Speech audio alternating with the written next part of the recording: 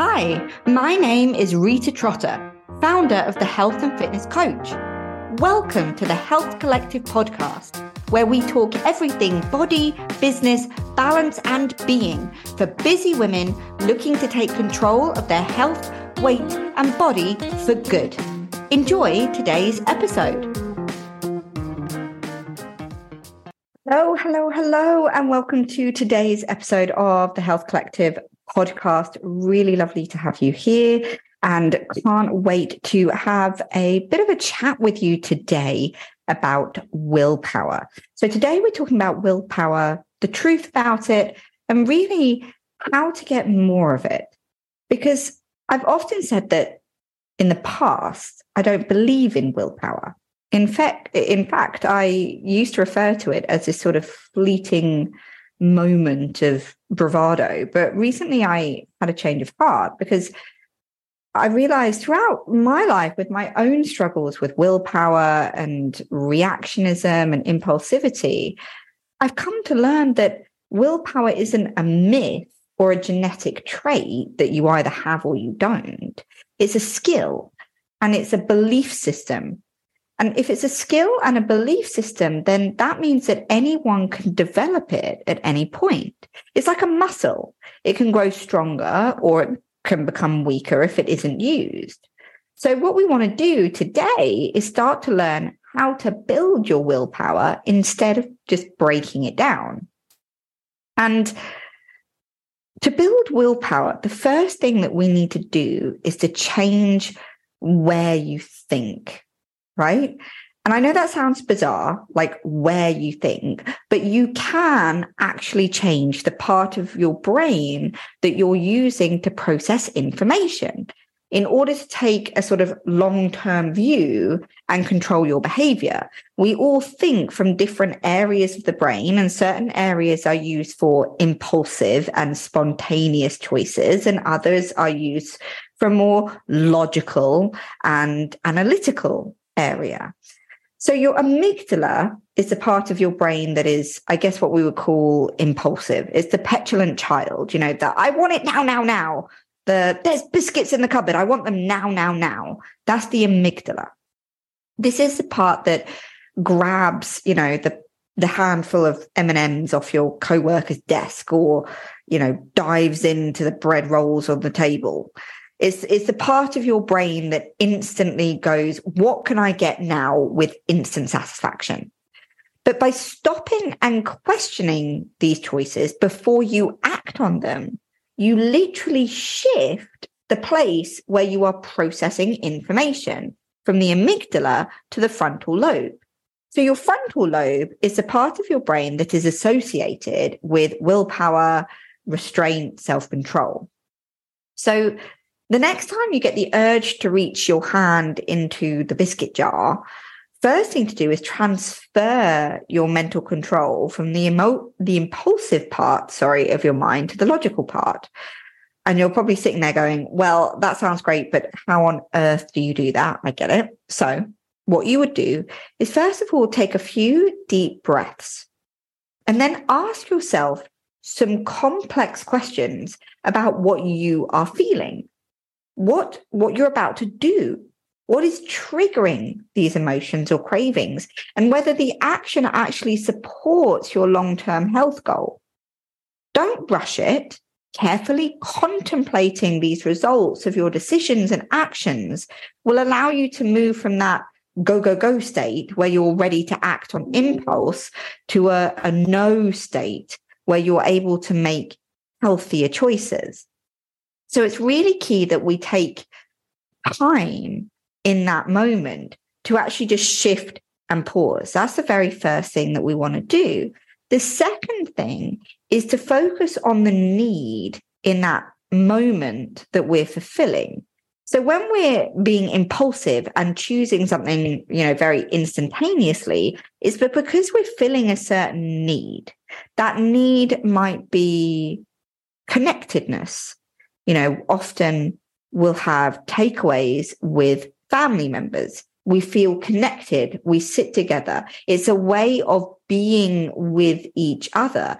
Often we will eat and drink to feel connected. I mean, how many people listening to this have had a drink, not because they necessarily wanted alcohol, but because everybody else was doing it and they had a desire to feel connected. You know, when you go into the bar and you say, oh, I'll have a lime and soda, and everybody looks at you with this kind of odd view on their face and says, don't be boring. Why are you doing that? You know, have a drink. And there's this sense of peer pressure, but equally a sense of belonging. If I don't have a drink, I don't belong to this group. I don't belong to the people around me. And so we feel disconnected from them. And one of the fundamental 6 human needs is to feel connected. So often we will eat or drink to feel connected to family or friends. You know, I once had a client who told me that she had takeaways every Friday and Saturday. And I asked her why. And she said, oh, it's easy. I said, that's not the truth. Let's look at this a bit more. And it turned out that her partner really wanted takeaways on a Friday or Saturday. And she felt that if she said no, that he would feel like she was moving away from him, that she was changing and trying to shift, and that he would feel disconnected from her. So she'd have takeaways essentially to pacify her partner. And we all do it. We've all done it, especially with alcohol at a bar. So what we want to do is, once we've taken those deep breaths and thought about the feelings that we have in that moment and shifted from amygdala to frontal lobe, we then want to look at what need are we satisfying. So connectedness is one. And the other two that we usually use when it comes to food and drink are certainty and uncertainty, which I know sound a bit of a contradiction in terms, but we all have a desperate need for certainty in our life. So how would it feel if you woke up one day and the sun didn't rise? You'd feel really on edge. You'd be scared, you'd be nervous, nothing that day would go right because you'd feel very, very uncertain. And uncertain leads to unsafe, and unsafe leads to insecure, and insecure leads to let me distract myself from this by finding something that does make me feel certain. So if I eat that bag of M&Ms, I know for certain that for a second, I'll feel good. I know that if I drink that glass of wine for a second, I will feel numb. So we often eat or drink for certainty. And then the other one, contradictory, is uncertainty. So we then look for that need when we are bored. So filling out spreadsheets over and over and over again. Or we're doing the same data entry or the same thing over and over and over again. Even if you've got young kids watching Peppa Pig over and over and over again, there are certain things in life where we just get bored. And a lot of people get bored in their life either through work or through lack of doing things creatively at home. And so we reach for, I'll have some popcorns, I'll have a packet of crisps. We just go through the cupboards because we're bored and we're looking for some variety and uncertainty in our life. So that's the other thing that we need to do is, once we've shifted from amygdala to frontal, we then need to look at, am I trying to find certainty? And am I trying to find uncertainty? Or am I trying to find connectedness in what I'm doing? If we look at willpower from another perspective as well, willpower is essentially down to our belief system. So I've had clients tell me that I don't have willpower. And I say, okay, you're right. And they sort of look at me a bit shocked and bizarre, but okay. I've also had people say, I have great willpower. And again, you're right.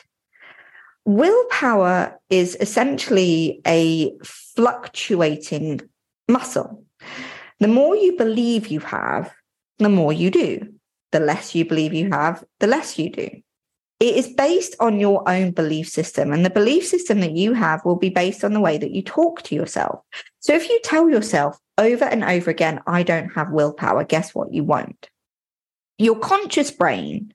So the conscious brain is aware of time. It is responsible for conscious choices. the conscious brain is actually only responsible for about 10% of what you do. Your subconscious brain is responsible for about 60 to 70%. Now, the rest is made up of your unconscious. We'll talk about that on another day, but your subconscious is essentially responsible for the majority of everything that you do. Now, the subconscious has no sense of time and also doesn't know the difference between truth and fiction. It genuinely hasn't got a clue. The subconscious is where your imagination comes from, where dreams come from. The subconscious can believe anything you tell it. So if you tell it something over and over again, your subconscious will absolutely believe you. It has to. It's the way it's designed. It's, when you tell yourself over and over again, I'm overweight, I'm ugly, I'm stupid, or somebody else tells you, you give somebody else, maybe in a toxic relationship, you give them permission to tell you over and over again, you are ugly, you are stupid, you are fat, then your subconscious will believe it. Anything it hears enough, it believes. So one of the things I want you to think about is, in order to have willpower, it's dependent on the language that you use. So the quality of your life and the quality of your willpower will be dependent on the quality of your thoughts, the quality of the verbiage that you're using. And thoughts start with questions. So the quality of life is dependent on the quality of the questions that you ask yourself. So maybe you ask yourself questions like, why can't I do this?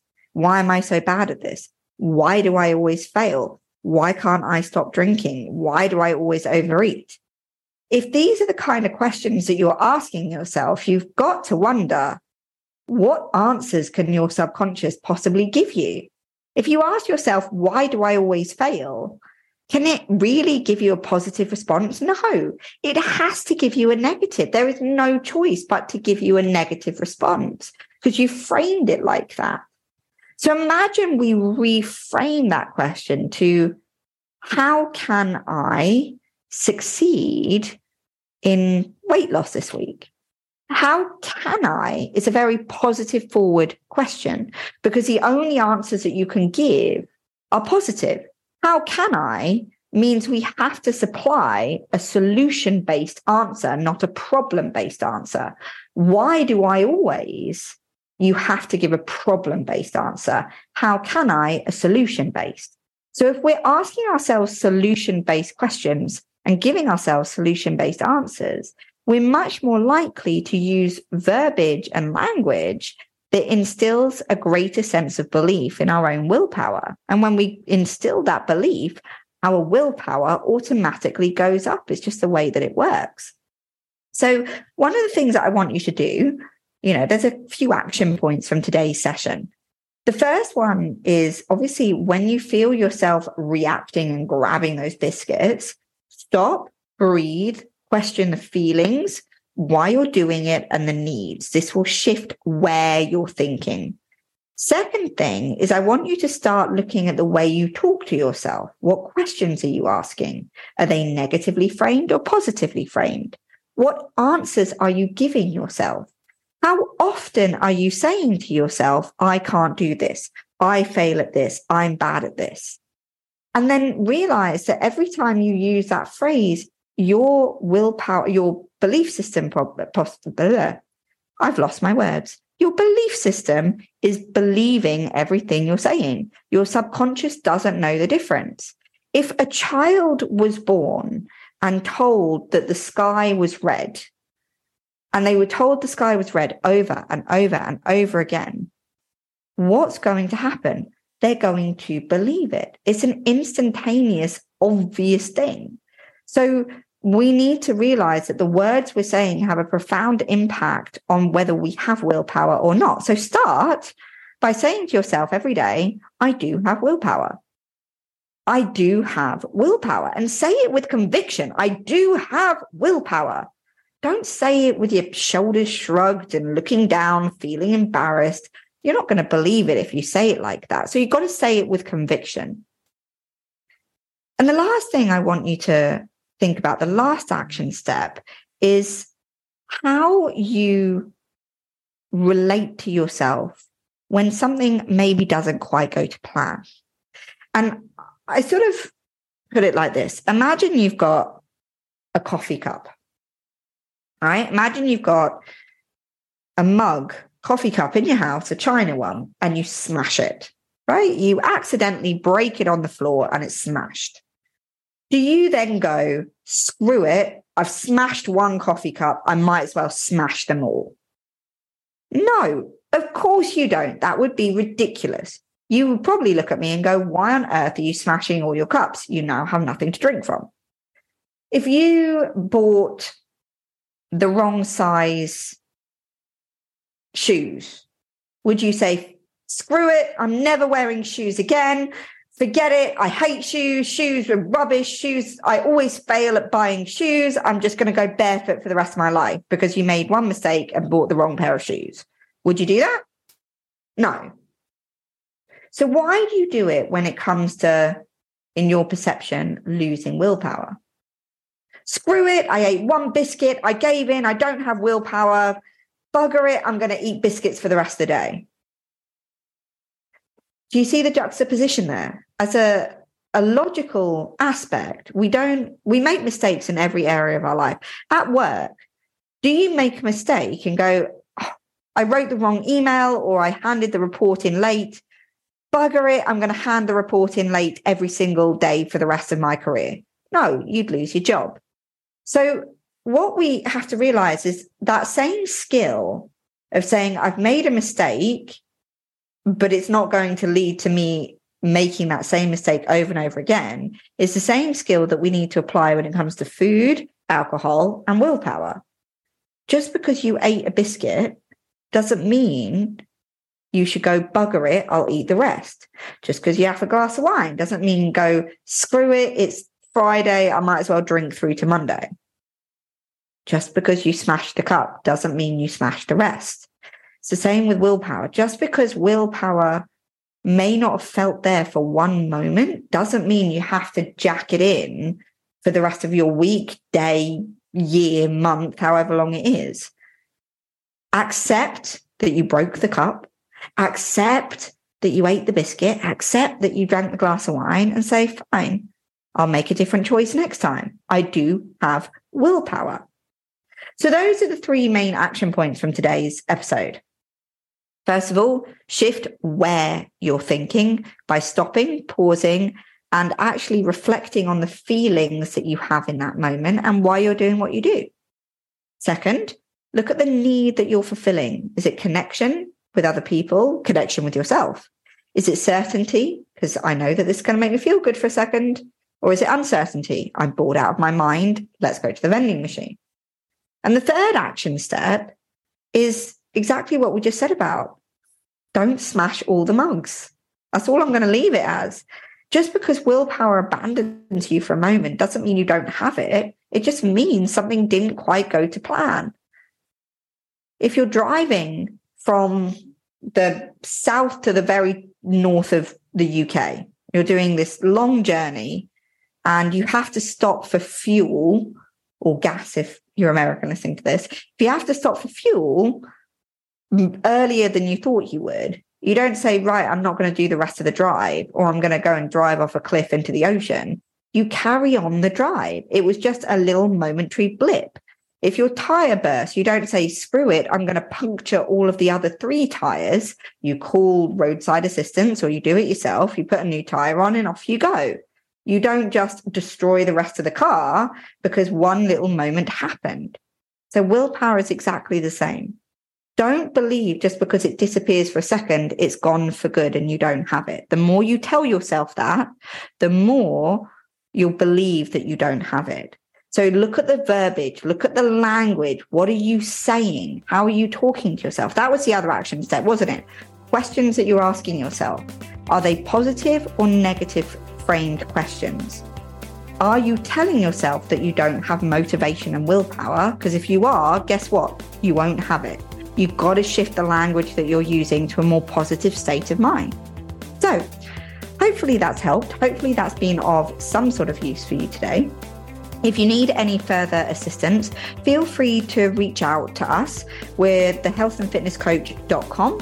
You can email support, SUPPORT, at thehealthandfitnesscoach.co.uk, or you can private message us on Facebook, find us on Instagram or LinkedIn, or you can WhatsApp us on +44 77 69 69 0679. If you need any more help, information, or you just want to chat about any guidance that we can give, feel free to reach out. And in the meantime, hope you have an amazing day, and I will see you on the next episode. All right, bye. I hope you enjoyed today's episode. If you need any more information, help, or advice, or would like to book in a free discovery call to discuss your health, weight, and body shape goals and the best way to get you there, head to www.thehealthandfitnesscoach.com for more information and links to our social media, or message us at +44 77 69 69 0679, or email us at Rita, RITA, at thehealthandfitnesscoach.co.uk. Thank you for listening, and I can't wait to see you on the next episode. In the meantime, live, love, and learn.